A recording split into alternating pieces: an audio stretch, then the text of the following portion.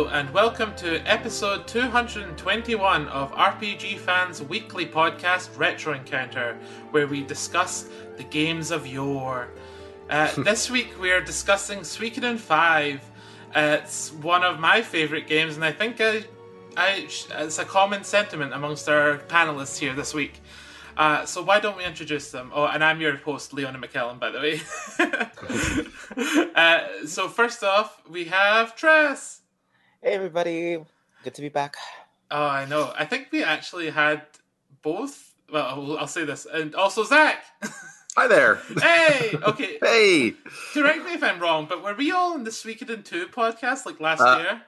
I was not with the site quite yet. Oh, that was you like were just the before. month before I started, but you and I talked about Luca Blight together on a podcast. That's right. It was the Luca Blight thing we were talking about. I knew we had discussed Suikoden 2 at some point, Zach. Oh, yes.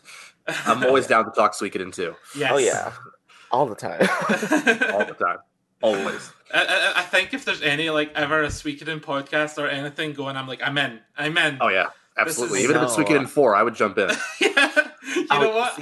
I would, just so I can replay it. I only played it the once. Yeah, see, I've never played 4, so it would be my first time playing through it if we do it through a podcast. Well, now we know what everyone has to do. Vote for Suikoden 4 for the next podcast. I get a feeling that won't be happening. Yeah, I mean, Tress, this is technically your first podcast since you left the site, isn't it? We got you back. You thought you were out, but we brought you back in. Yeah, I completely forgot that I signed up for this. Well, I'm not doing it without Tress. Even if he doesn't work here anymore, I'm dragging him back. Yeah, thanks for coming on, Tress. That was so sweet. Yeah, I got the message, and I was like, "Yeah, I'd love to do Suikoden 5. Like, I would never say no to that." So, what are your guys' history with Suikoden 5? Starting with you, Zach. What's your past been with it? So I played Suikoden 5 maybe a year or two after it released. It was released while I was in college, and I wasn't playing a lot of RPGs when I was in college. But I'm a teacher, so in the summers, it's always the time for RPGs. Yes. And I think that I had heard bad things about Suikoden 4, and I played that after Suikoden 5, and so I sort of stayed away from it for a while. But then it was the summer, and I didn't have anything else going on. And this is a very long game, and I'm pretty sure I beat it in like 5 days. So if that tells you anything about how I felt about Suikoden 5 when I first played it maybe 12 years ago, I loved it. But I haven't touched it since then because of its length, and I've been really excited to come back to it. It doesn't quite reach the heights of maybe Suikoden 2 for me, but it's a solid runner-up for me right now. Absolutely. And what about you, Triss? What's your history with Suikoden 5? Oh, Suikoden 5 was my favorite Suikoden game. But I actually didn't get into the series. I'm pretty sure I said this in the second podcast. But I didn't get into the series. I got into it quite late, and I started with Tier Crate, and I think I went to 5 next after that. Tier Crate is an interesting place to start. Yeah, but the thing is, I could not beat that game. Like it, but I love it. That's besides the point. I like the little dolphin people with the porpoise skin. The porpoise. Yes. Yeah, that was cool. See, but so Suikoden 5, I played right after Tier Crate, and then I love it. Even though 2 is pretty much hailed as like the best, I think 5 is what 2 is, but more polished. And I just love the cast. I mean, I know we're gonna get to that in this podcast, but the cast in 5 is like, holy cow! This is how you do people. Oh, that's awesome. So yeah. Yeah, well, the translation is definitely better. It's got that going for it. It's a bit later when the West is starting to get a grip on actually translating games. Yeah. yeah, for sure. And you, Leona? Well, I have a similar story to Triss. I didn't start playing the series at all until maybe I was 20. So 8 years ago I started playing. And I just blitzed through them all. But 2 and 5 are my favourite ones. I think they're the pinnacle of what the series is. And I love it. 5 is probably got some of my favourite individual characters, but I consider 2 a better overall rounded game. So it's definitely up there for one of my favourites. Anything with Lucretia, Siledes, and it's all female. It's all so female heavy. Suikoden 5 is so amazing for that, and it's lovely to see. Oh all yeah, these strong even women. the whole history. Yeah, Hmm. even the history of Secret of Five, with like its whole backdrop is very female centric, and I love it. Yes. Mhm. So we should probably just jump right into the game then. Oh So yeah. the game actually takes place in the Queendom of Falena, Mhm. which is mentioned in the first time. I think you get to see it in Suikoden 2 in, I in George Prime's investigation report. Yeah. Yeah, It, yeah. From Richard, right? Yeah, From from Richard. Yeah, Richard. Richard also says his magic defense is really bad, which is also accurate. Richard knows all. He does. But does he have a pet mouse that goes on investigations? He does not. Well, so in this game, actually, the Suikoden 5 takes place in the Kingdom of Falena, but the events take place 8 years before the events of Suikoden 1. Isn't it 10? I think it's 8, but Is we'll, it we'll 8? round it up to Oh. 10. 10 I years. think it's 10 before Suikoden 2, so that would Yeah. make it 8 before Yeah. Suikoden 1. Yeah. I believe. Okay. And if I you're always get those numbers. if you've only ever played Suikoden 4, it's 150 years after that. It's like here's 4, and then here's the rest. Yes. Like That's pretty much the way to talk about Suikoden 4. Right, literally. Yes. I'm like, it's 8 years before Suikoden 1, and the only real tie character-wise is George. I'd say he's the only one you see in the games before, and everyone else is new. Now, there are a couple, There's a couple. Lorelai and Lorelai, Killy are here as well. Oh And yeah, then yes, Shun- of yeah. course, of course. And then you have Shun Min as well, who's referenced in Suikoden 2. Yes, that's and a that very breaks good my heart. reference. Oh, it's so Yes. sad. And Retso. Yes. Uh, So Shunmin is the wife of the cook The who cook. died in Suikoden 2 from like Yeah, Hayo. that whole sort of mafia chef business that was going on in Suikoden 2. Yeah. Oh my gosh, yeah. But this is No, not I a think- Suikoden 2 podcast. I can't keep bringing it up. That's true. I'd like to see you stop me. Yeah. So when the game opens up, we're basically in a town called Lord Lake, and our characters that we have are the prince. Who what did you guys name the prince? I went by the canon name, which is like Frasier or something. I also named Yeah. him Frasiador. I shortened it to Frey because I couldn't read that ridiculous name for 80 hours. I just think it fits him so well, Frasiador. I don't know. Yeah, I think it's so. a good name for him. I think so. Whoever designed that name, good on you. Yeah. We have Leon, who is his bodyguard and an apprentice Queen's Knight. Though everyone in the Yes. game calls her a Queen's Knight, which she gets very frustrated about. because Yes, she's I like how only an you apprentice. definitely. I love how you made that the first thing you said. Apprentice. Apprentice. Queen. Yes, it's what she would want, and I'm not going to Despite the upset fact Leon. that she's an apprentice Queen's Knight, she's the first, second required member in the whole series. Yes. Oh yeah. Remio and Nanami into that is actually really good. Oh yes. Like I wasn't Oh, yeah. angry that Yeah. I had her in my party all the time. No, not at all. She's actually really Yeah. powerful. She's excellent. Yeah. We have Sialides, who bless. is. Oh. Woo. What was that her for? Explain I your lo- I vote love for us, Sialides. Zach. Yeah. Sialides, I love how her whole can you personality. not? I love Oh, you love her sense of passion. personality? Is that what we're calling them? That's Zach. what it is. Yeah. So Sialides is the prince's aunt. She. Oh, yes, So yes. the queen's sister. Yes. Since this is a queendom, the queen is the ruler of the land, Mhm. not the king. And so the prince is not in next in line for the throne, it is his sister. So it goes through Mhm. the female line. Mhm. But Sialides has an interesting sort of backstory with succession rights and things that we'll get into a bit later. We also have George Prime. No, Mhm. is he there? Yes, yes. Yeah, he he's is there. Yeah, George Like, is there. Yeah. George is a Queen's Knight, and he's been newly recruited by the King Ferid Mhm. to brought in recently. So he's new to the area, and they're all visiting Lord Lake, which was a site where Queen Arshtat used the Sun Rune 2 years past. Yeah, it's 2 years. Sounds Yes. right, yeah. So the Sun Rune is the true rune of this game. Every Suikoden has its true runes. Yes. And this might be the most, would you say it's the most destructive true rune? I mean, I think Leknot makes outwardly, reference. yes. Yeah. I think. Yeah. I mean, Leknot makes Yeah. reference to it being particularly powerful, even for a true rune later in the game as well. Yeah.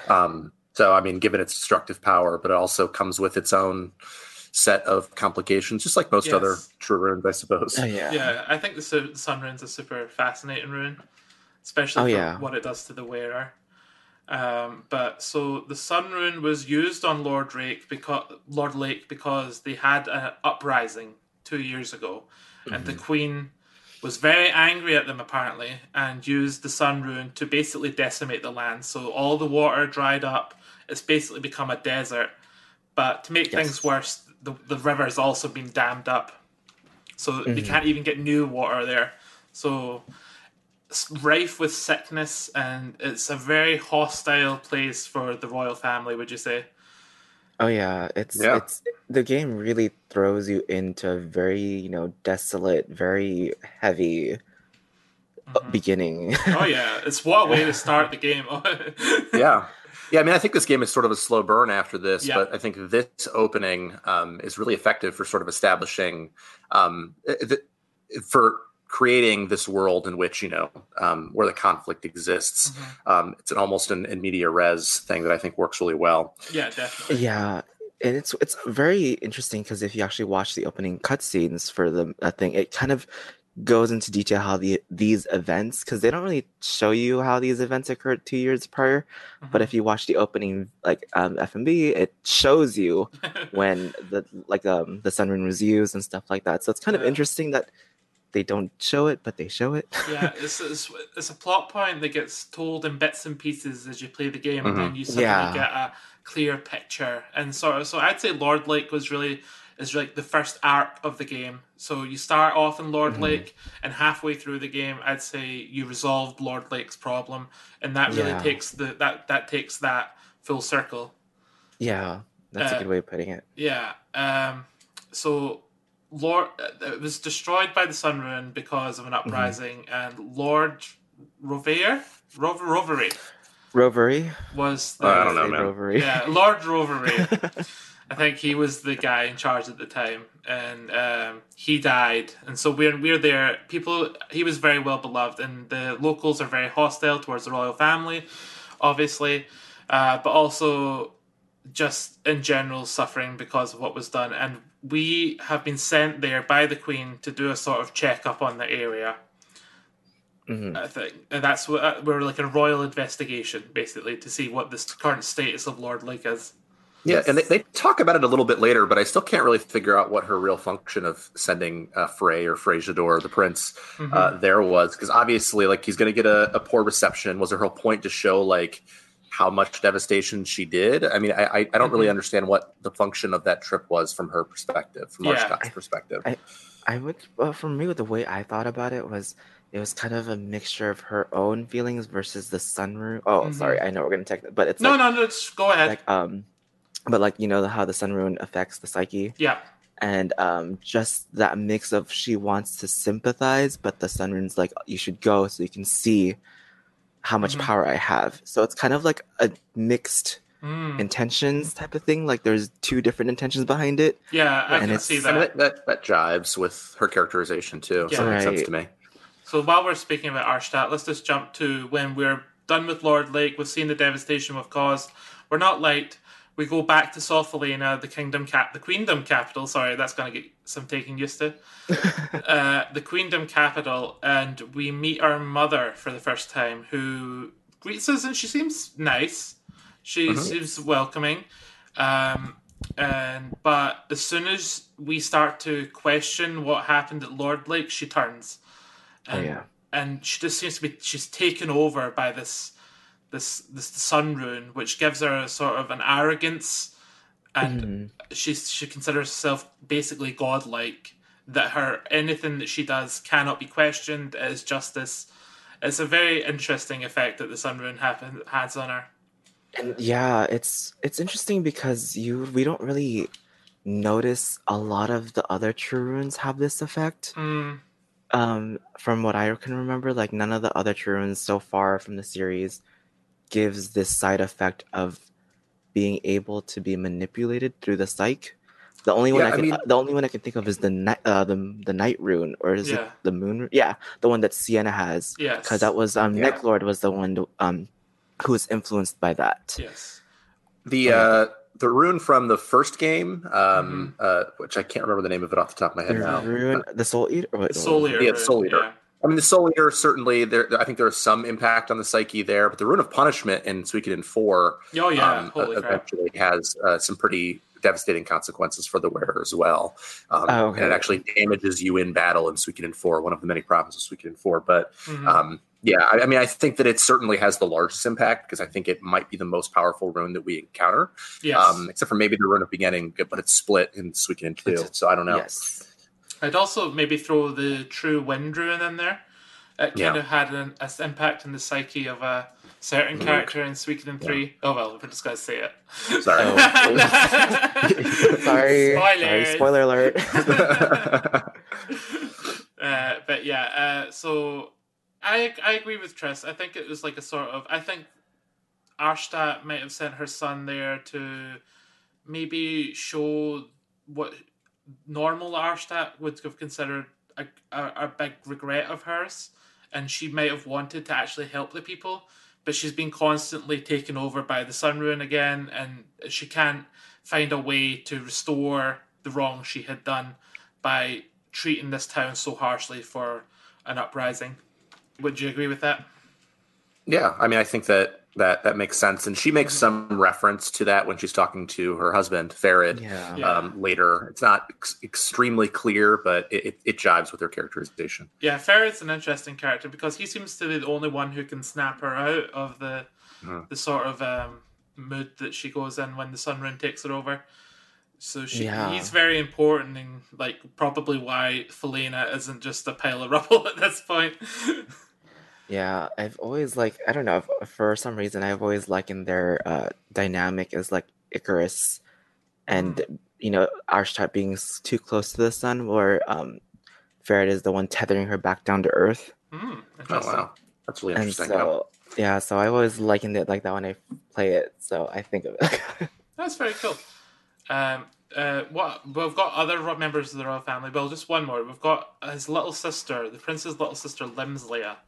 And she's I can never pronounce her name. I can never pronounce her name. Just say Lim. I was like, Limslea? I was like, forget it. I think like Star Wars Leia. Yeah, I add Lim in front of it. Limslea. But she's next in line for the throne. What do we think of our little sister character? I find her very annoying. Do you? I actually like her. I find her very annoying. Like when she first sees him, in the Queen Knight's quarters, and like she up and she's like, brother. Yeah. You have these dialogue options where you can say like, you say so let me go. You actually should not choose those dialogue options because it affects the true ending. Oh, it does. Yeah, you have to be nice to her. But I really wanted to. I was like, please let me go. Please, go away.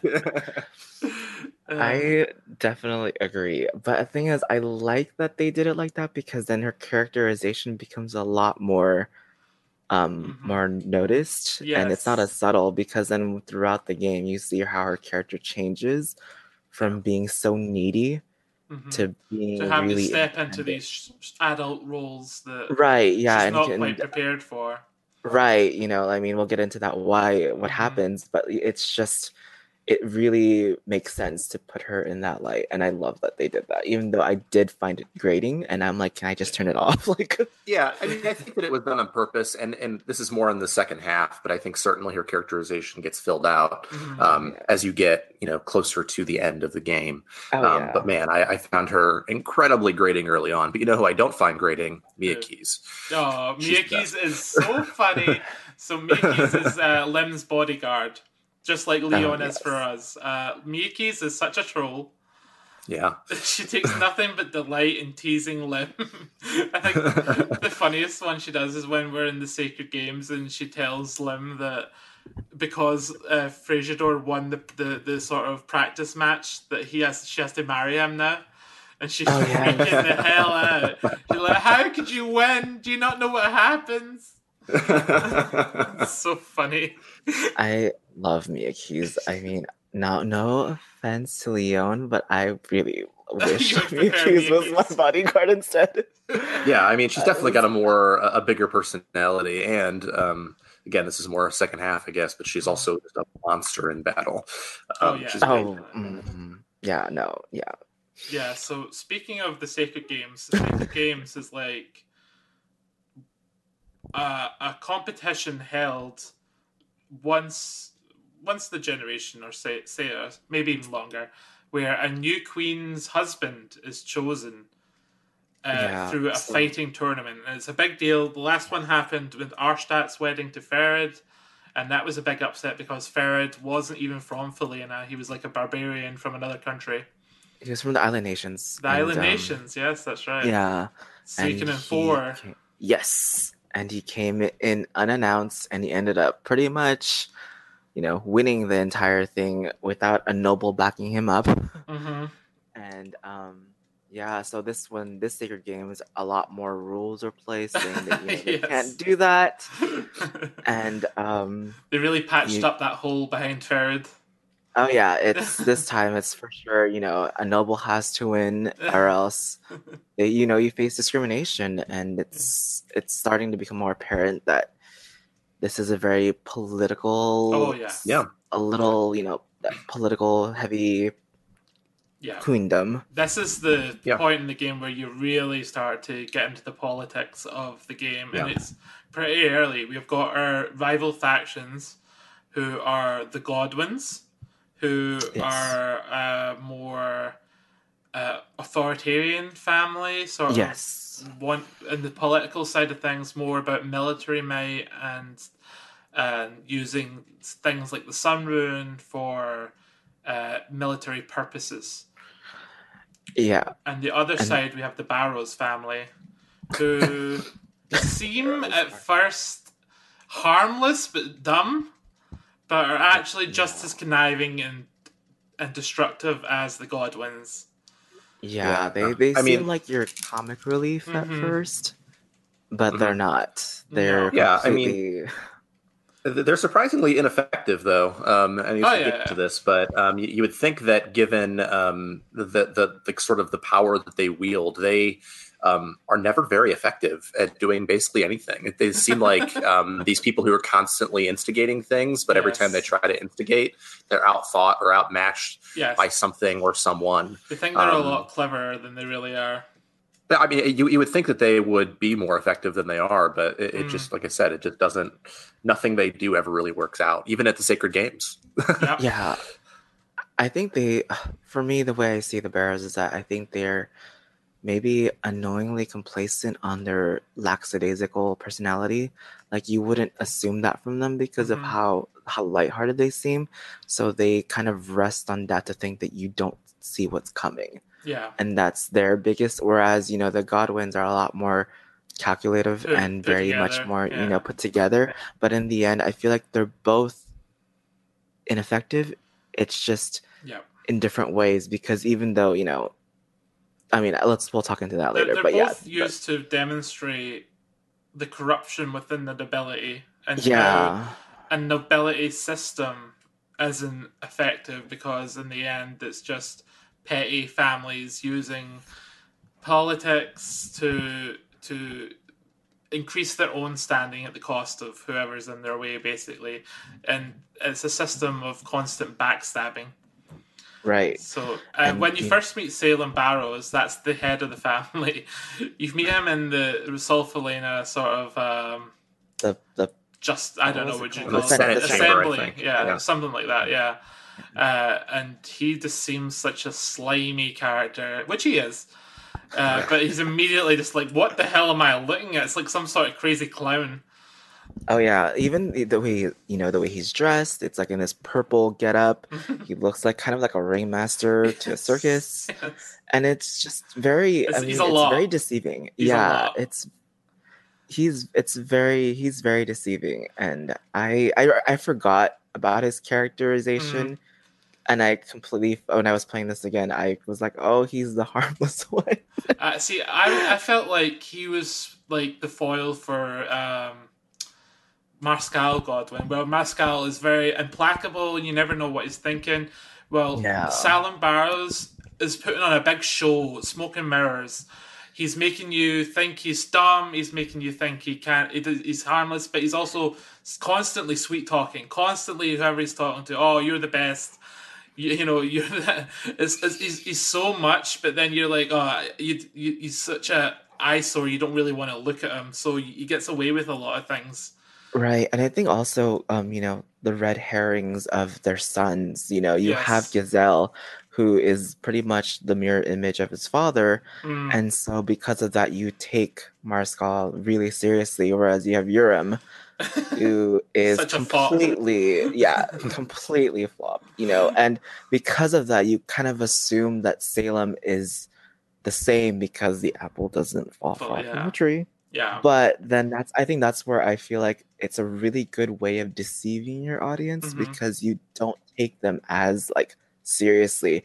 But then and what I love is that, with Marscal, he only has Gazelle, but you have Lucerina, which we'll get into. But her dynamic, it really shows her father's other side because she has the acumen that Urim doesn't have. Yes. It's interesting that someone like him would be able to raise a daughter like Lucerina, but I think it just goes to show that these are more deeper characters than just stereotypes. And I'm the bad guy, so I'm always bad. No, I think he does have a love for his kids. He's not all bad. He's just a slimy politician at the end of the day, isn't he? Yeah, I mean, most of them are. Yeah, most of them are. So, back to the Sacred Games. So, we have our two political factions now vying for the role of the Queen's husband. For Little Lim, who's only 8 years old or something, 8 or 10, she's going to be engaged to whoever the winner of the Sacred Games are. Now, the Sacred Games allow gladiators to take place instead of the nobles. Instead of nobles, as a representative. Because, they would never get harm's way. Of course not. So when we're in Stormfest, which is Godwin territory, that's where the Sacred Games are taking place. We get to see the two gladiators that have been picked by the Barrows side and the Godwin side. We have Kildrick for the Godwins. Kildrick. What do we think of him? I mean, he's the closest thing to Luca Blight since Luca Blight. I was going to say, as you'll see. I mean, again, this is getting into the second half. He becomes sort of a significant character later. Yeah. But he's very powerful and very dangerous. Yes. Yeah. I was really disappointed that they did a Luca Blight copy because I was hoping he even has dialogues that are similar to Luca. He literally says "die pig" later. I was like, if this isn't blatant copying, I don't know what is. So I was hoping they'd go for a different direction with him. I mean, it makes sense, but I'm like, we already have Luca Blight, and Luca Blight is great. We also have Zagai for the Barrows. And Zagai is actually one of our recruits, so we know he's a good guy. Yeah, but you don't know that when we do the Sacred Games because he's very quiet. Yes, the Sacred Games is where the prince learns about the gladiator system, basically, and how abusive it is. They're basically slaves forced to fight. They're kept in dungeons in awful conditions. And they're basically just for the entertainment purposes of the nobles, which the Godwins are very pro-gladiator system. Oh yeah, for sure. And just to even show even more of the corruption of the queen or the entire queendom, it even you have the Sacred Games where it shows you have Belkut as well. Yes, who ended up having was pretty much being sabotaged to be disqualified. Oh yeah, by the nobles because he's fighting for himself. Yes, so Belkut was a person that the prince and the royal family saw, and they liked the cut of his jib. They're like, "You're our guy. You're the. You're the next brother-in-law." I don't blame them. Yeah. Just saying. I mean, if you see the rest of the Just saying. fighters, like, all right, okay, he's the best of a bad bunch. You'll find out that he's one of your recruitable, and Belkut is one of the best physical characters you can get in the game. I mean, it makes sense given how well he performs in the games as well. I think that I like that they match his physical skill in battle that you see to like who he is as a character that you get to use. I mean, he was a mainstay in my party for most of the game. Yes, he's like the opposite of Richard. Richard doesn't seem like he should be powerful, but he's actually the most broken. Even more broken. He's the most broken character in the game. Oh yeah. He can't get hit, and he hits everyone like 17 times. So the deal about Belkut is he's fighting and he's getting up at the ranks, and this is causing the nobility to have a bit of worry because they've put all this work into making sure that one of them is going to be the winner of the Sacred Games. And here's this guy from Kanaka, I think he's from, who just came in as winning all these fights. Oh yeah, Kanaka, yeah. To rewind a bit, we end up finding that so Barrows' person was disqualified because he was exposed, right, as an arms spy. Oh right. Yes. Yeah.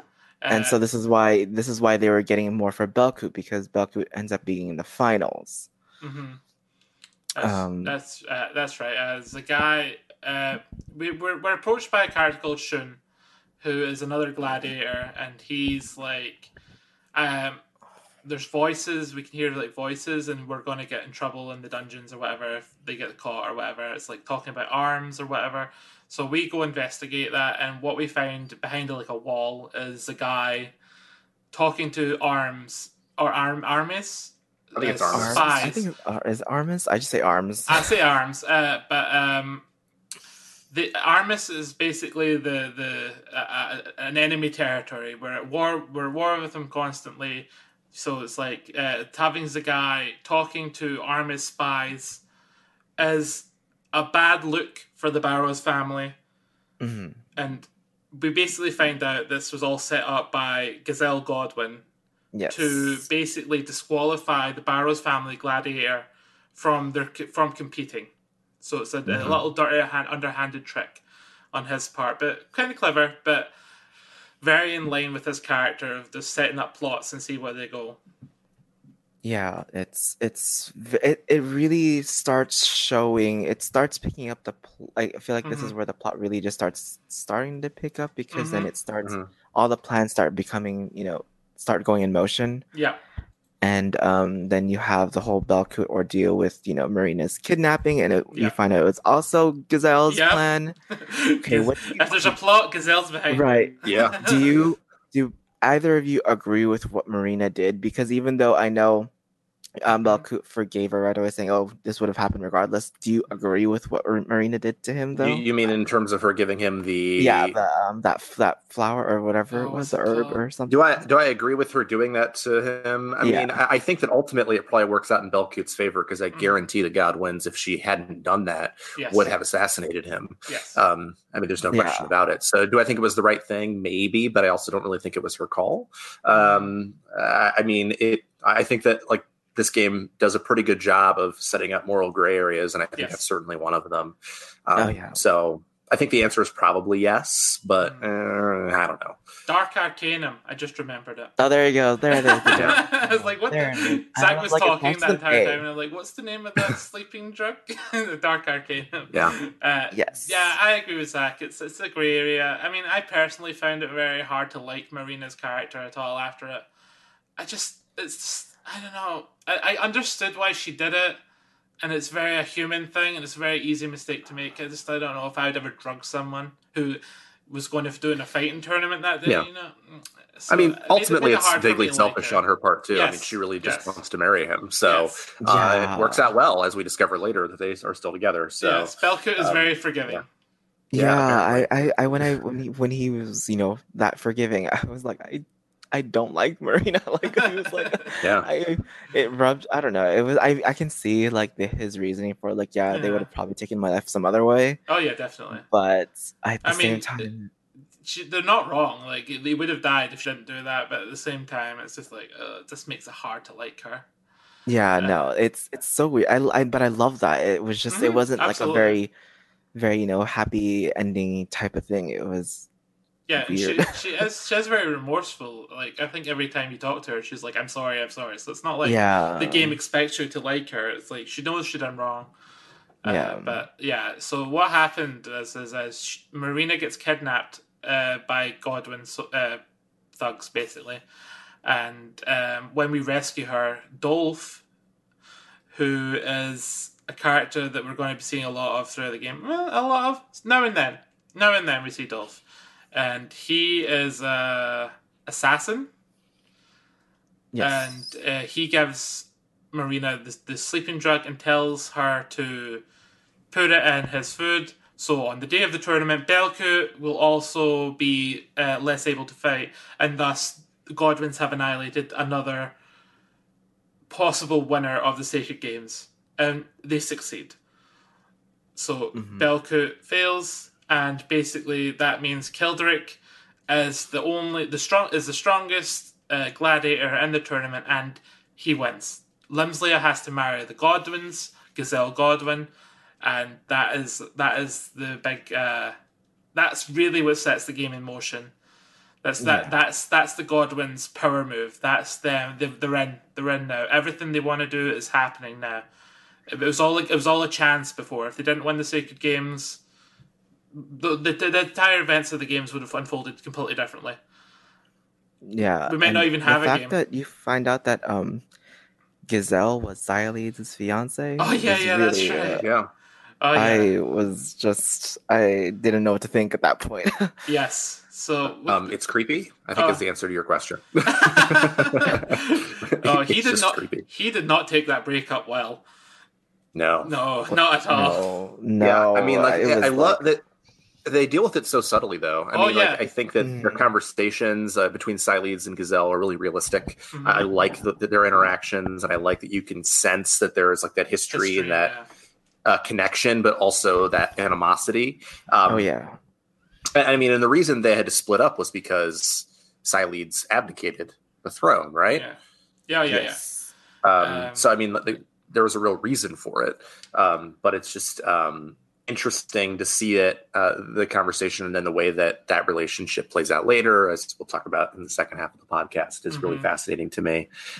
Everything involving Xyleid's is great. So, I love tales of succession and stories and stuff like that. It's all fascinating, and Xyleid's has a very interesting backstory. So we can go into it. It gets talked to in Lunas with Haswar, who is a cousin of Xyleid's and Arshtat. But basically what happened was when they were younger, their mothers were in line for the throne, and there was a bloody feud about who was going to succeed. Haswar's mother was against Arshtat and Xyleid's mother. And basically, Arshtat and Xyleid's mother was kind of not a nice person. No. And murdered everyone, including her sister. And it was such a bloody battle. The Xyleid's, Arshtat, and Haswar swore that Arshtat would be queen, and they would give up all rights to having children, to ever marrying, and thus no more, like, the bloody feud wouldn't continue to the next generation. Which is why, it'll only be one family line from that point on. Yes, so it would be, that's why Gazelle and Xyleid's never worked out, because Xyleid's promised never to marry, basically. It's super interesting. It is, because then, and the thing is, like, with Xyleid's character, you can tell that she doesn't feel that bitter resentment towards her sister. No, she knew it was the right thing to do. Yeah, you knew it was like, and it sucks because I feel like throughout a lot of, the course of the game, you realize Xyleid's ends up getting the short end of the stick a lot of the time. Yeah. But she doesn't let that get to her. You know what? I've been watching The Crown while playing this game. It's so stupid, but like Xyleid's is like Princess Margaret, and Arshtat is like Queen Elizabeth. This means nothing to if you're not big on royalty be monarchy in the UK. It doesn't make any sense, but it's very similar. It's very similar. Yeah, no, I could see that. I mean, I don't think that they have a rune in the UK, as far as I'm aware, right? Not to your knowledge. Not to my knowledge. The Corgi rune. I mean, the Tower of London, I didn't see it. Yeah, I mean, I think that, but you can see it reflected in Cylee's personality, just sort of how like aloof and sarcastic she is all the time, and how she consistently says, like, you know, you'll eventually realize that the world sucks, basically, like at almost every opportunity, and she just always wants to sleep and get away from people. But they do it in sort of a good-natured way. But they make those events and sort of the suffering that she had to go through personally reflect really well in her personality, I think. Yeah. Cylee's famous personalities from Zach coming back. Can I just mention, while we're in the Sacred Games and while we're in Stormfist in general, we meet probably one of my favorite little characters, and that's Egbert. Egbert. I love Egbert. Aethelbald. H. Archibald? Aethelbald, I think it is, yeah. He's a delight. He's basically a crazy old man who lives in the sewers, who was part of an ancient family called the Aethelbald family, who owned Stormfist before they were tricked out of their lands by the Godwins. And he's the last of their line, and he's just like, he lives in the Stormfist sewers, and whenever you talk to him, he just goes on about filthy Godwin devils.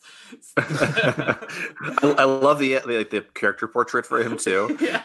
Like, he looks so angry, and recruiting him is maybe the most, because he's sort of destined to get to recruit later, where you just like literally have to watch his text scroll and you can't skip through it. You have to listen but to his every Pathfinder syllable. ability, it's so good. Yeah, so you get money for having in the party, but watching, he's like, you will listen to every syllable of my hatred rant for the Godwins, and then I will join you. And if you press X during it, he's like, fuck you.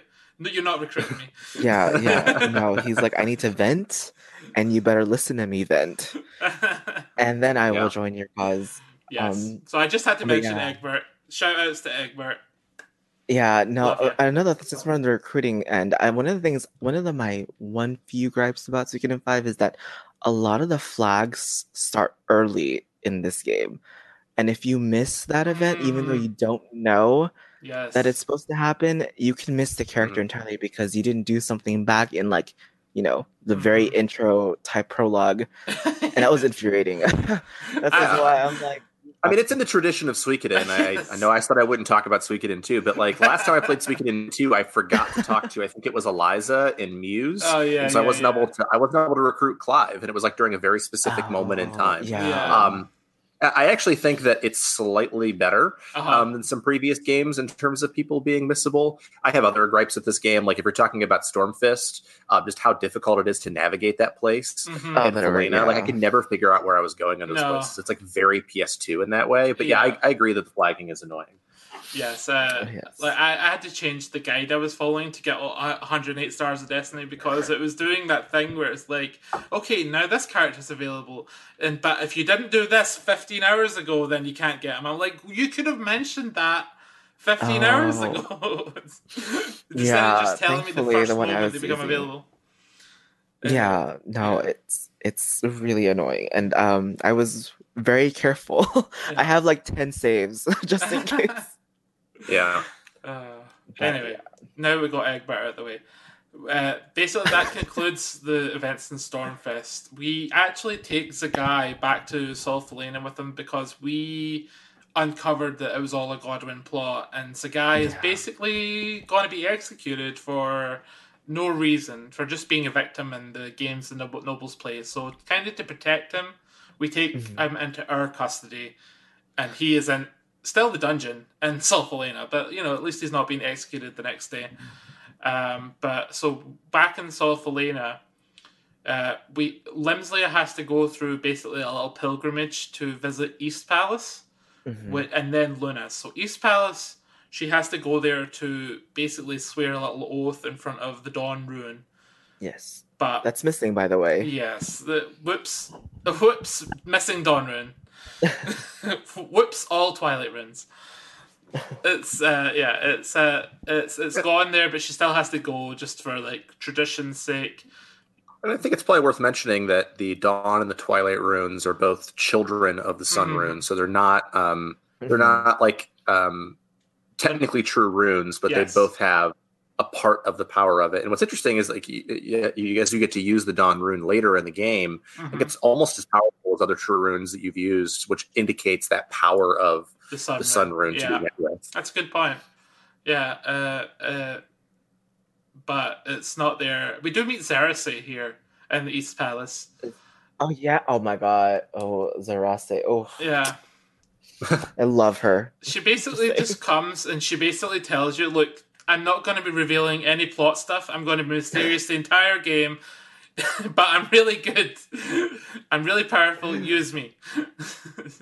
Yeah, Xylene's is great, and I think what's interesting about Zarase is the way they use her. Like she just like reveals like as much information as you need for the purposes of the plot throughout the game. Very and she's such a powerful figure in this universe that it's really and you don't find out much about her here. That it's weird that she hasn't been in previous ones. Like you feel like should have been around more. She always reminds me kind of Leknat a bit. I was gonna say Leknat is pretty much. I wouldn't be surprised if she was maybe a sister of Leknat, like and Wendy or something like that. Like it wouldn't be surprising to me. When she meets Leknat later, there is a bit of a relationship there, but we don't know exactly what it is. Right. She joins the League of Mysterious Suikoden Women we never learn about, like Jean and Vicky. Vicky, yeah. And with Zarase, if you read the thing that she has the Star Rune, which is the only one of its kind, and it's an offspring of the Night Rune. Yeah. And I'm like, okay, if is the Night Rune similar to the Sun Rune in that they have two parts as well? Probably. So, but the thing is, we know that it's not unusual for the runes to have children runes in this world. I think they all the true Lightning Rune has the Thunder Rune and the Lightning Rune. They're all born from sort of something. Yeah, but I think what I like about this is that there's only one of its kind, like the Twilight and Dawn Rune, whereas the other ones have multiple. It can just have multiple of its. Yeah. So that's what I was always like intrigued by, because it's like, oh, and I mean, let's face it, the Star Rune is way too OP. It should never be used under normal circumstances. Well, I've actually hacked my game to make the game harder, so... I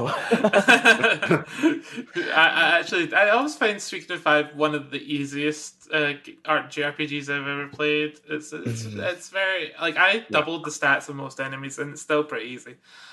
Yeah, because we haven't really talked about it too much, but like there's a lot more toys sort of involved here. Yes. Like, I mean, like, you have the support characters. So like one of the annoying things in previous Suikoden games is you can only have 6 people, and so you had to like kick people. You had to kick people out of your party when you had required members all the time. But here you've got like a 4-person entourage that can give you support abilities like Potchfinder, which Egbert constant figure in mind because money is short in this game. Treasure Hunt. So you can get those true rune pieces. But then also like the skills where you can like boost people's stats. But you could legitimately use none of those things in this game. And if you've got Richard and you've got Mia Keys and you've got Zarase in your party and even like Kyle to some degree, who we haven't talked about yet, like the game is like a piece of cake. Like you can just annihilate everyone and everything. Oh yeah. We never really talked about the Queen's Knights, did we? Yeah, not much yet. Right, let's go through the Queen's Knights really quick. We have Kyle. Womanizer. Yes. Womanizer. We have Alenia.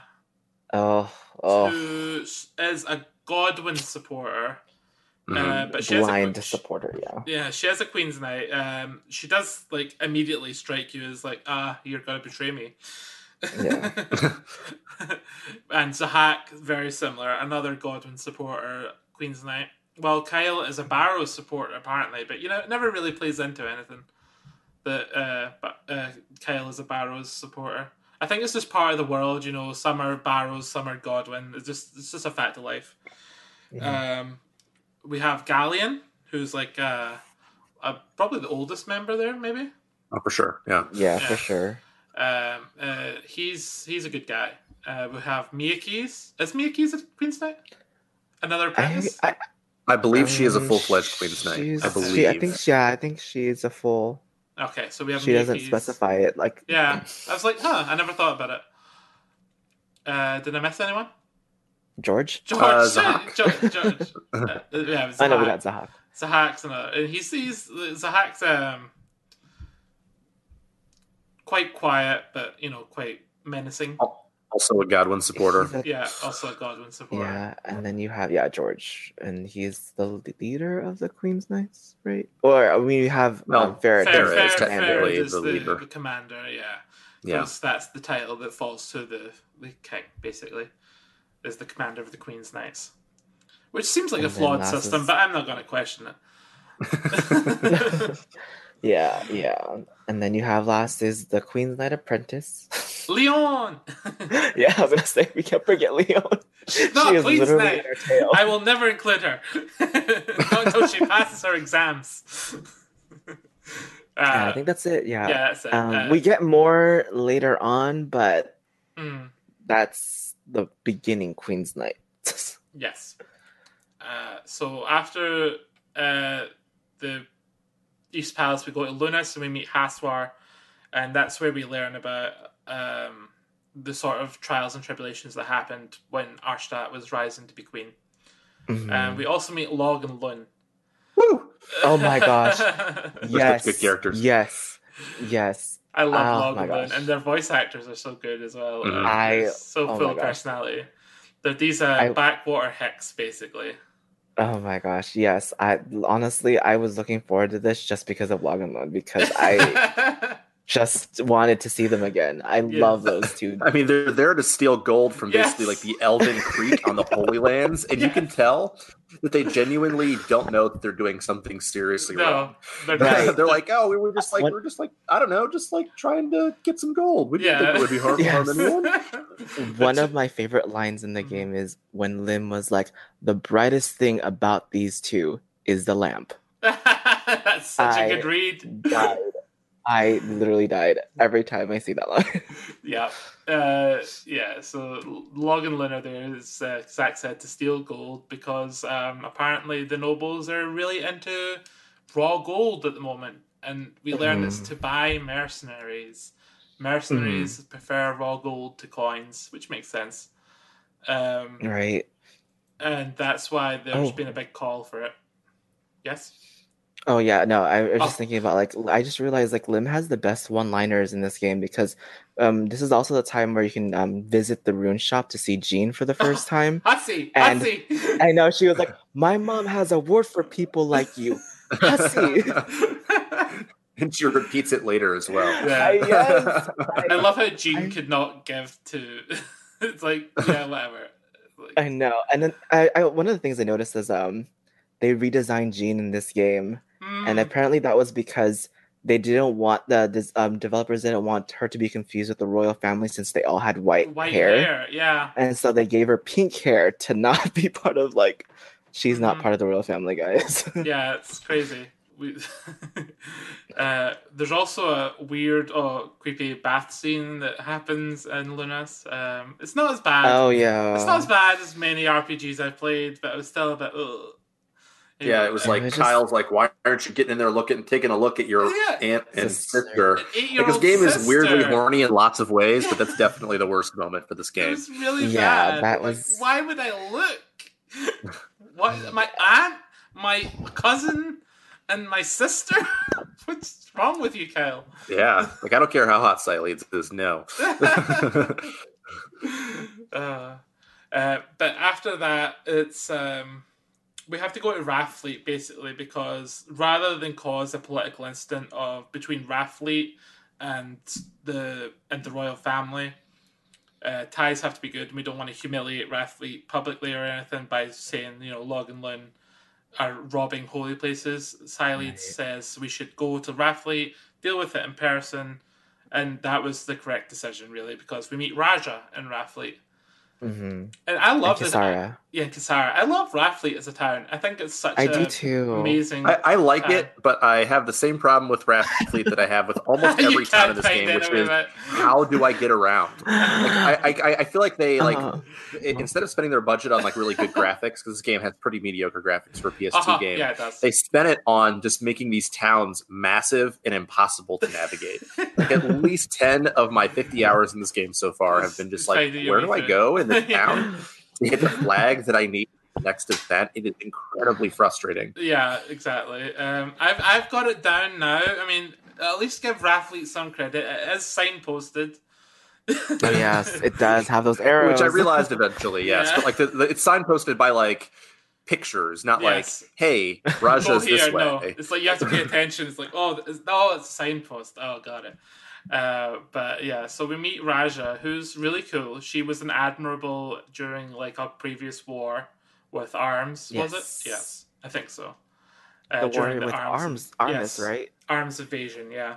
Yeah. She's really cool, and so Rathfleet is this floating town that has it's like sort of gypsy-esque, and it's always on the move. It's very mobile. Yes. Yeah, it's a very mobile boat town. Yes, but it's also not something the Godwins like. The Godwins would rather, they don't like the idea of an independent city within their self-governing, borders. yeah. But they're free people, and they wander through the rivers. So Felina is completely veined by a river called the Thetis, which is a cool way to get around. There's a lot of boats being used in this game to get to A to B. Definitely superior use of boats to Suikoden 4. Yes. Yes. Instead of just one endless ocean, and it's like many small rivers, which is much better. At least until you get Vicky. Oh yeah, Gosh. yeah. Vicky. You get Vicky too late. is the game. best. Always too late. Yeah. I know. I was wondering when we were gonna get her because I was getting tired of traveling. Yeah. The game has like a very long start. Like we don't get our base until halfway through the game, and it's like Yeah, I quite a mean long Zach time was. to wait. Yeah, no, Zach was definitely on point when he said that this is a slow burn because it definitely is. But at least it's all building to somewhere, That's the good point. So anyway, after meeting Raja, we give Log and Loon back to Raja. They get spanked in the back room. I don't know what happens in there. Oh gosh, Kisara. I think Kisara, who is The Log's, wife of Log. the wife. Yeah. who is like the most reasonable person in the family by far, Yeah. definitely gets something to them. Yes, unspeakable things.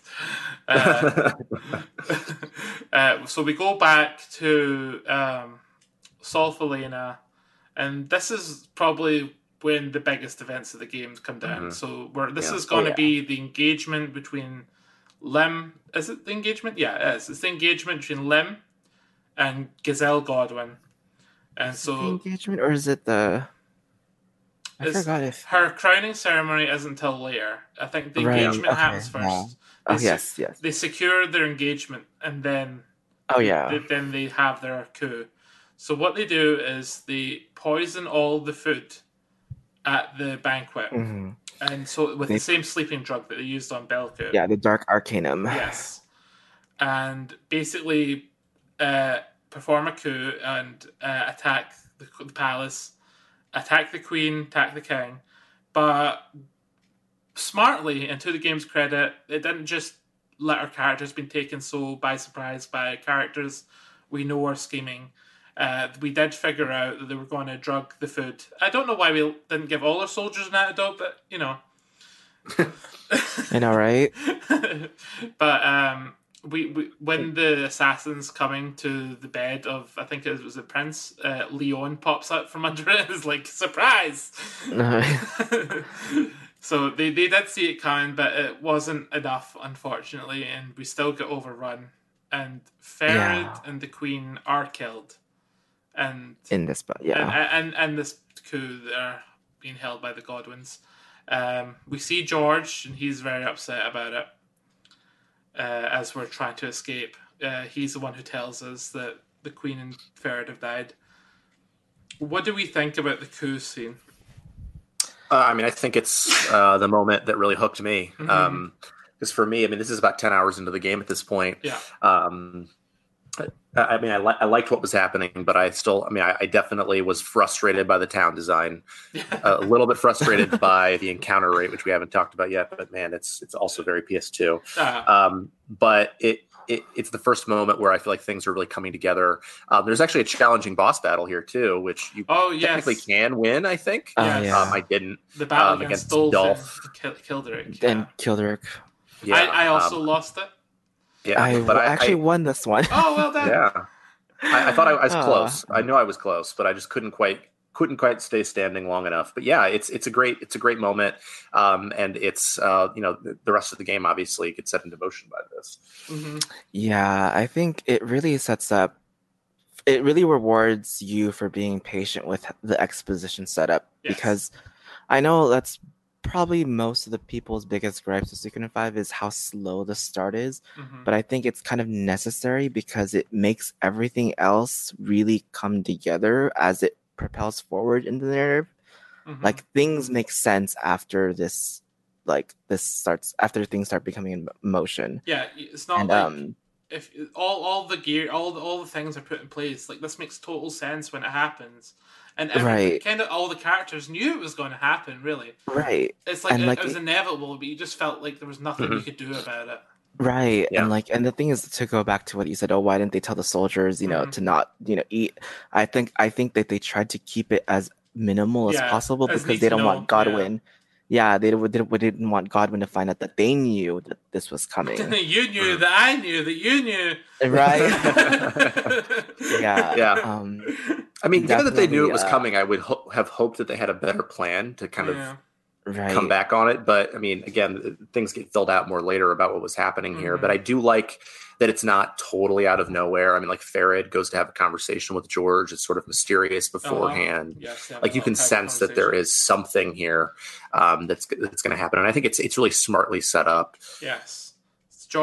Farid tells George that he was, it was something that we don't really know, but he was brought here for something only he could do.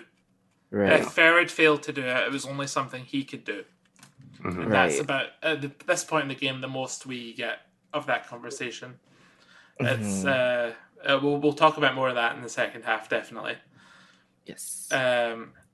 So also the sun rune goes back to its little pedestal in the shrine. So that confirms in a sort of clever way that the death of Arshtat is confirmed for our characters' perspectives. So we're on the run. Sileeds, the prince, Leon,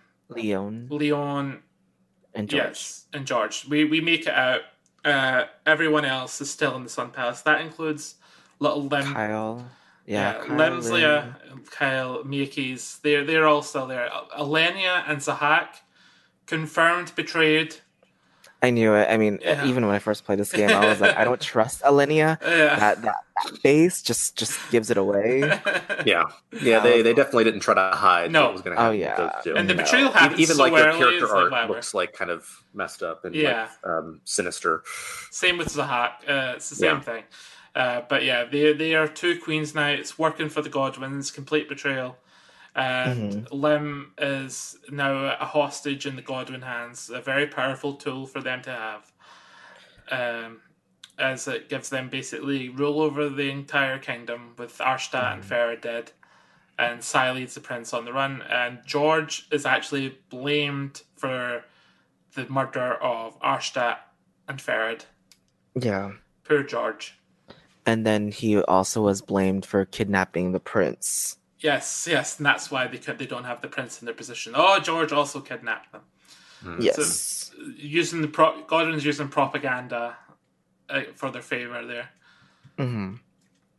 So we're now on the run, basically. Sileeds, the prince, two members of the royal family that they don't have, so we are being hunted down. We're too dangerous to be on the run like that in the Godwin's eyes. Right. So the first stop we make is East Palace, the night after the coup happens. And from there we're moved on to Lunas, where we meet Haswar again.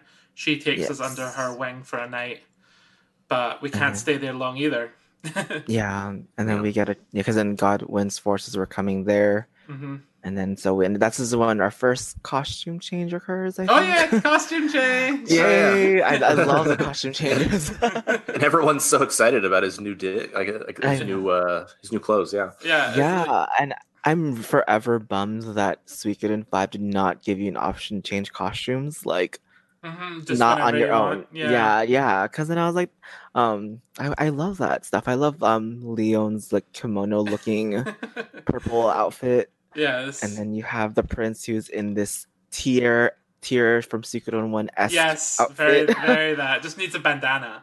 Yeah, you're Yeah, right. I never even thought about yeah, that. Yeah. Yeah. yeah. And did you guys also notice that the loading sprites change when Yes. they Yes. and so when their outfits change? And I was like, that's so cool. Like, Yeah. Yeah. And George is obviously wearing his Suikoden 2 outfit. yes, The big yes, brown coat. Yeah. yes. True. So many nods to all the other Suikodens, and Yes. I love it. It's so good. But yes, yeah, you are on the run. Yes. But Godwins have sent 300 soldiers up towards Linus, so that's no longer safe. And so what Haspar says is she has an assistant called Isato, and he's an elf. And if we know anything from Suikoden, it's that elves know secret paths. Oh yeah. That's the truth. Every Suikoden has an elf that knows the secret path, and Isato is our elf.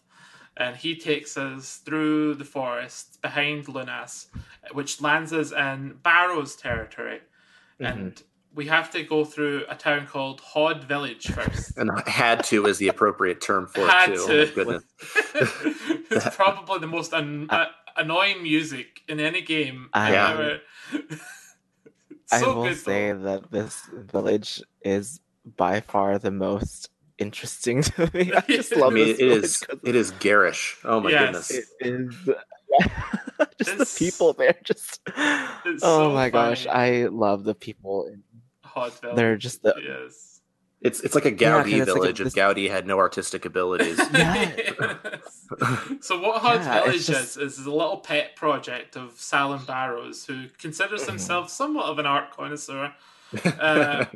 But Turns out he's not. yeah, clearly has zero taste. But he get these artists from wherever, and he sends them to Hod Village, and he lets them run wild, design a town, and what they design is the most horrific, tacky, disgusting town I've ever seen. Everything's multicolored squiggles, and there's graffiti everywhere, and there's just random squares on the road. Yeah.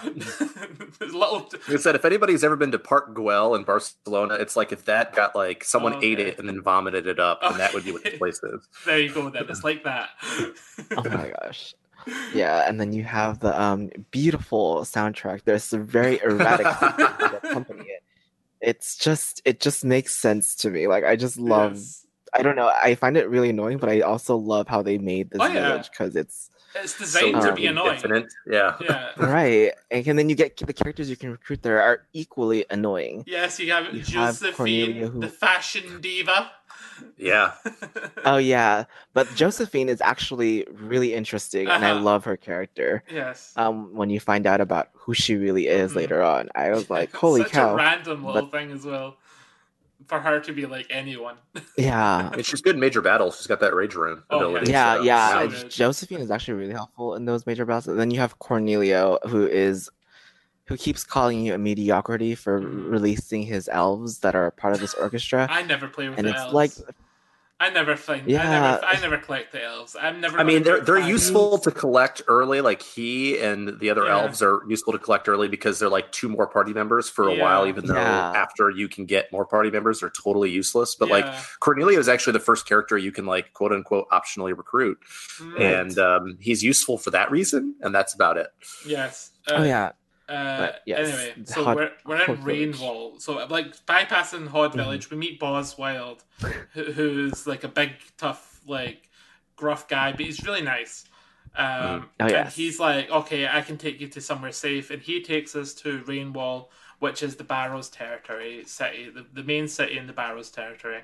And we're taken under Salem Barrows' wing, basically, and we are propped up as a figurehead for a rebellion against the Godwins.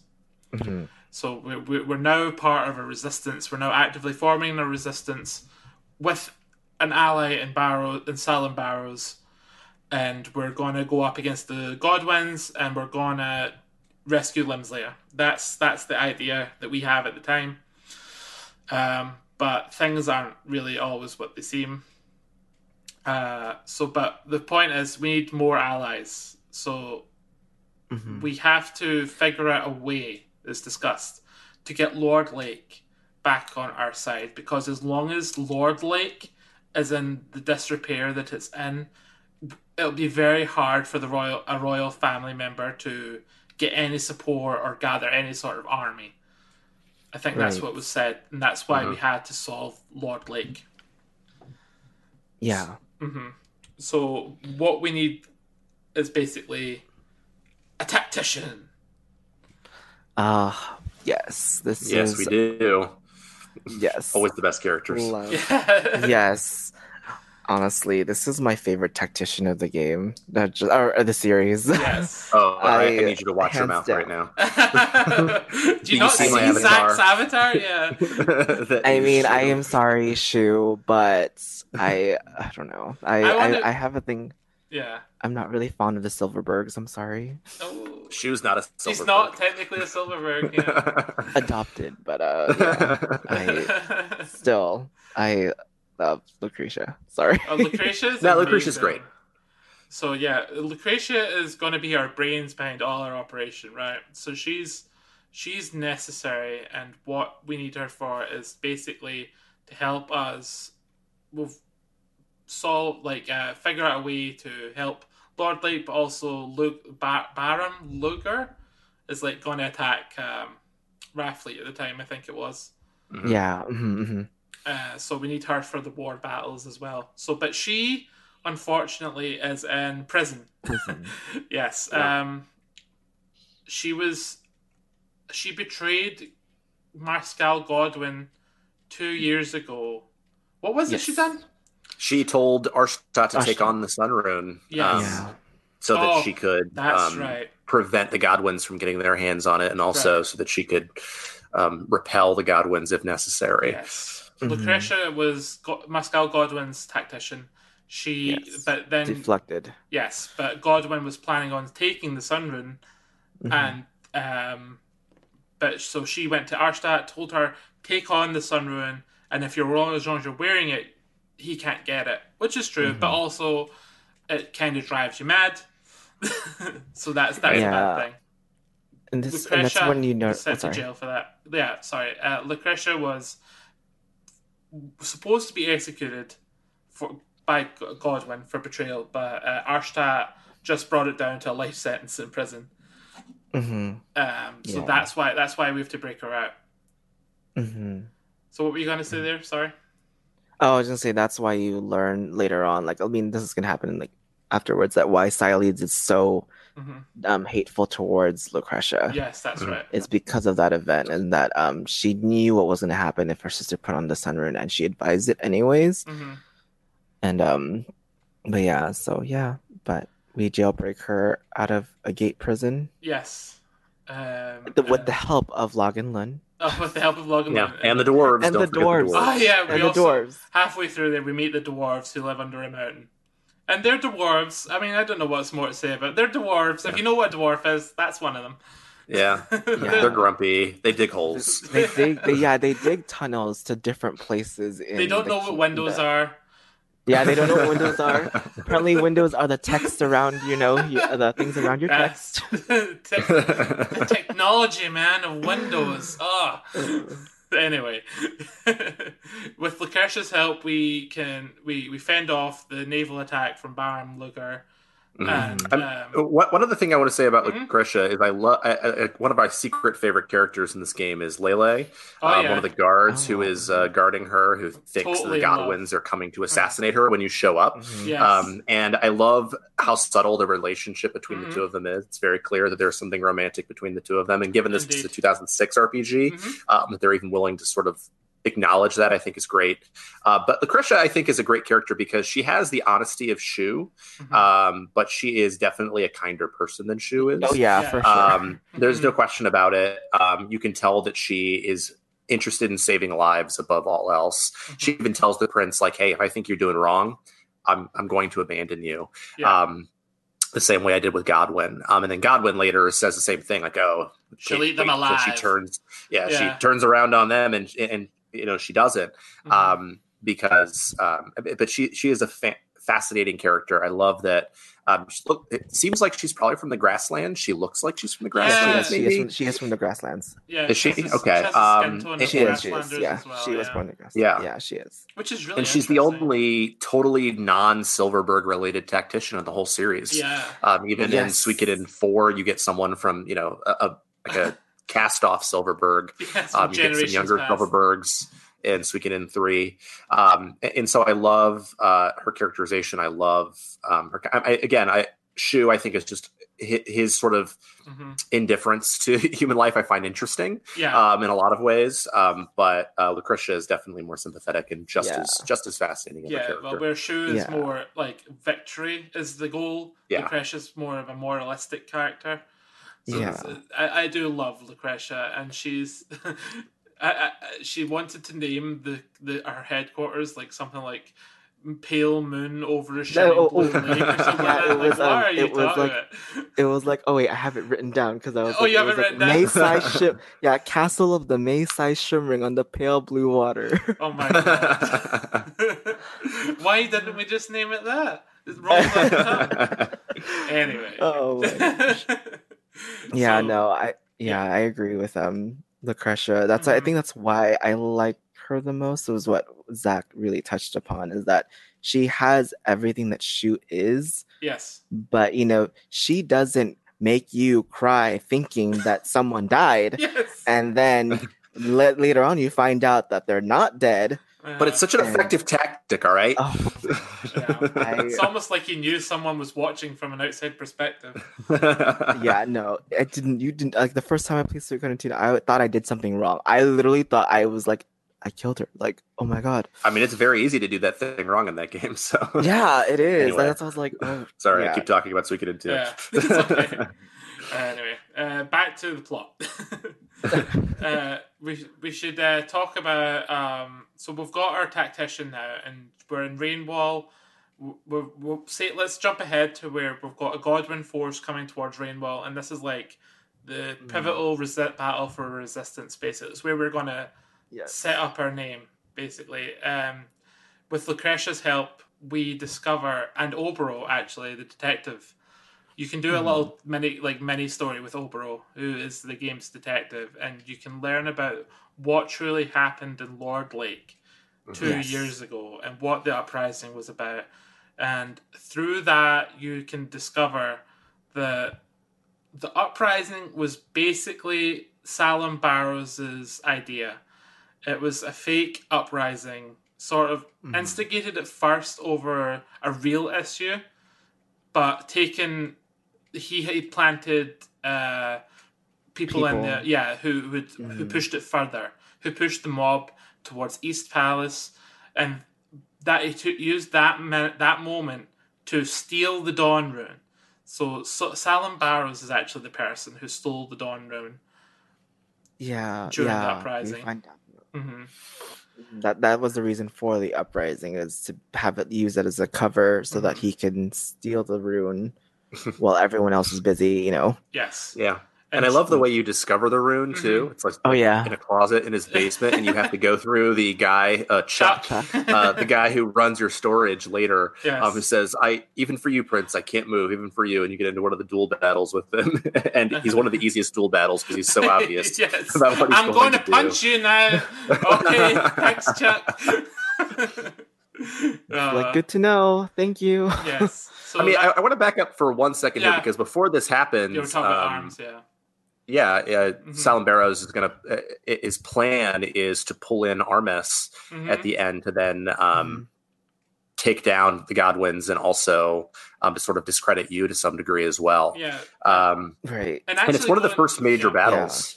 Oh, And yeah. what did you guys think of the major battles in this game compared to the previous ones, the big tactical battles? Actually, I like it I more like because I them. feel like Yeah, I like yeah, them probably the most, to be fair, of any of the Suikoden we've had. yeah, I think they're the best yeah, ones. They're Yeah, I agree. RTS style is always going Yeah. to be hard on a PS2 or any game with a Mhm. controller. I think RTS games are better when you've got a keyboard and mouse. But for Mhm. what it is, it's perfectly fun. At least it's not. I felt like Suikoden 2 war battles were not really gameplay. It was like more Mhm. watching cinematics unfold that you could kind of occasionally play. Yeah, I mean, right. I feel like there's less randomness Mhm. with this Mhm. because it's sort of a triangle system, Fire Emblem-esque, Yeah. in terms of how you attack people. The only issue I have with them is that sometimes there are so many different units that I can't, Oh, Oh, like, I yeah. forget, and it's really Yes. hard for me to get to like the different units and tell them what to do. But I actually think it's also like the easiest of all of them. Like I've never No. lost a single unit in Yeah. any of my major battles so far in this game.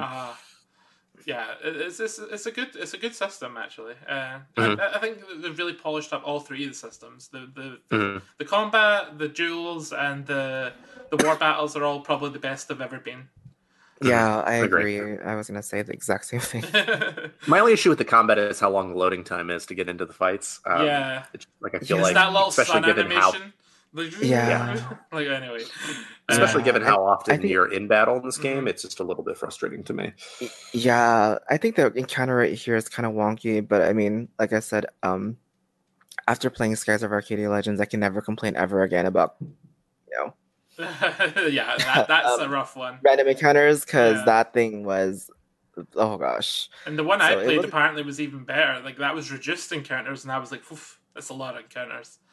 Yeah, so Barrows had this deal with Arms, and he actually came to you like a night before and was basically talking about we can make your own kingdom. yeah, Leave the Godwins with what they have now, but out of our territories with Arms, we'll forge a new kingdom, and you will be king, and you will marry Lucerina, my daughter. And yes, and you basically say no, or you can say no. I think you can say, oh, that sounds nice, but You can say yes yeah, and get you a could bad say, the first yeah, Yeah, you got bad the ending, bad, yeah. yeah, you got the bad ending. but you should say no. You should say Because you'd be a puppet. He would have all the power in that real scenario. You'd just be a figurehead king at that point. yeah, it'll be pretty much what the Godwins did to Lim. Yes, It's pretty basically much that pretty much same that. effect. But Lucretia and Obro figure why it was happening. Lucretia comes out with a plan that will reveal Arms while also forcing Dilber, who is the general of the Godwin forces, and you can kind of use them to fight the Arms forces without sacrificing any of your own troops, which was, I thought, a great tactical move and great fun from Lucretia to say that. Like, why She fight is when we can just ruthless. make our two I enemies know. fight each other? It's great. She was like, "Why use our men when we can use theirs?" There you go. So smart. And Euron Barrows is in there with the arms, and he flees. And basically, when the battle's over, he comes running into the room. It's like, Father, use the Dawn Rune on them. And he's like, shut the hell up. We what Dawn Rune? We have no Dawn Runes here. Oh yes. And that's how you find out that he has the Dawn Rune in the basement. It's such a funny scene. So moving on to basically the last part of the game before we finish up here. So real quick, we're talking about the Lord Lake problem. How do we solve it? And Lucretia comes up with this plan using the Ceres Lake ruins, which is these ruins. Those are in a lake that kind of feeds into the Thetis River. And the problem with Lord Lake is there's a fortress called Hatred Fortress, which is a dam blocking any water from ever touching Lord Lake, and that's Godwin controlled.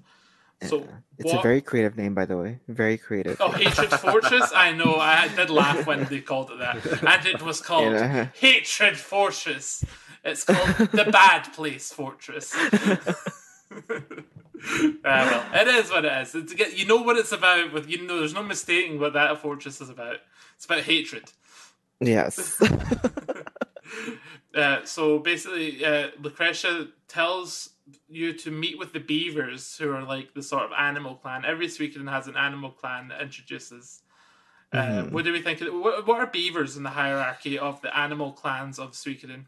Obviously, ducks are number one, but continue Ducks the were always rest. number one. But continue the rest down there. Oh, gosh. Well, thing is, I love the tier crate animals. The one, the the porpoiskin? no. Yeah, sure, throw them yeah. in. They're cute as hell. super fun, I think that they're my favorite. No, The best part of if Tier Crates. anything, Yes. right? I was gonna say if anything, tier crate has going for it, it's that. Yeah. Yeah, but yeah, I think that the beavers, I think, are in the middle for me. They're not the best. They're not. I agree with worst. the middle. I like the ducks and I like the porpoiskin and I like the doggos, the kobolds. Yeah. I mean, I can't say anything about Suikoden 4. I think they're cats, right? They have cats, yeah. They do have But I cats. mean, I think they're Thieving just cats.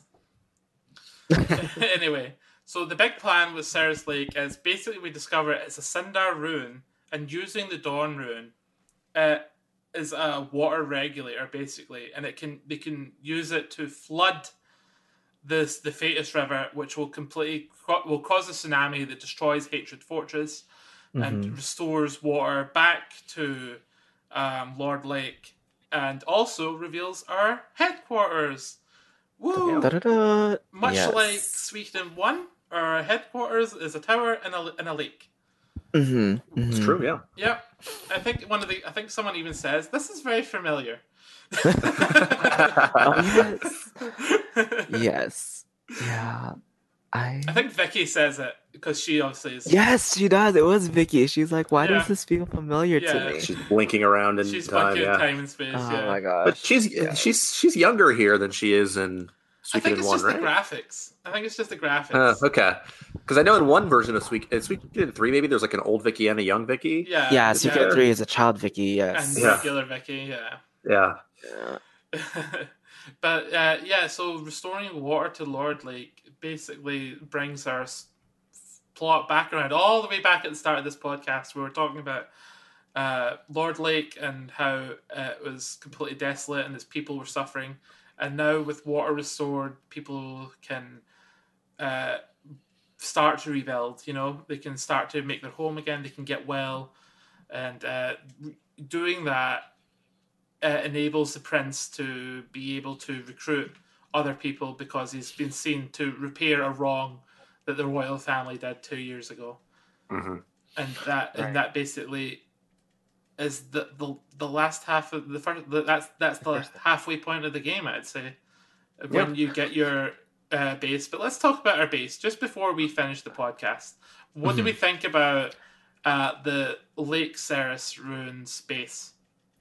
I actually really like it. I mean, I will, quote Zach in saying this design, it's easy to get lost in.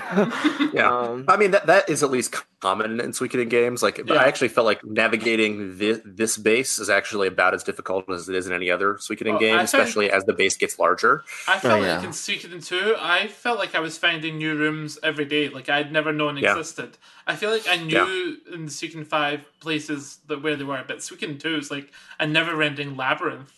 I mean, I'm a little bit further along, and as the base increases in size, then things become a lot more complicated. Yeah. You get a basement and things like that. Yeah, so your base grows bigger by the lake constantly draining of water, and eventually the tower reveals more and more of what's under the water, and that you move into the new rooms, and it's a really interesting concept. Yeah. Honestly, I really like it. I put it up there as one of my favorite bases in the series. Yeah, I think it's different than how Suikoden 2 does its bases, because I think Suikoden 2 it upgrades based on how many people you have. In Suikoden 5 it's 4 levels. In Suikoden 5 it's only 3 levels. I'm at the highest level right now, and it's nice. I think I still like Suikoden 2's base more because it's so much more pretty, the sprite work makes it so much prettier. It's like it's so much livelier. Yeah, I think, and the color of the base and it's not the best looking appealing. Yeah, as Zach said, the Suikoden 5 has a sort of not great PS2 graphics. For how late in the PS2 life it is, it's not the best looking game out there, but it is a very fun game. It is, graphics wise, it's definitely not to say it's bad, it's just plain. I'd say it's a very plain it's very plain. I mean, it's very washed nice. out. Yes, it's very washed out. Yeah. But no, the base is pretty. It's decent. You know, it's Mhm. not my favorite. I still think 2 would be my favorite. Mm. I don't Yeah. remember. Oh, 3 was that one castle, right, with Thomas. Yeah, Yeah, Thomas had Thomas. Yeah. yeah. That was Yeah, just a big mansion. It was okay. It did yeah, have that and ship in then the back of it though. right, and then 4 you had the ship, which Yes. Oh well. yeah, I can't say anything, but I'm pretty sure I wouldn't like it. Anyway, And yeah, I would say yeah, 5 is up there, but it's not the best. 2 is for me top. yeah, I'd put 2, then 5, then 3 probably, then 1, then 4 Yeah. somewhere in bottom.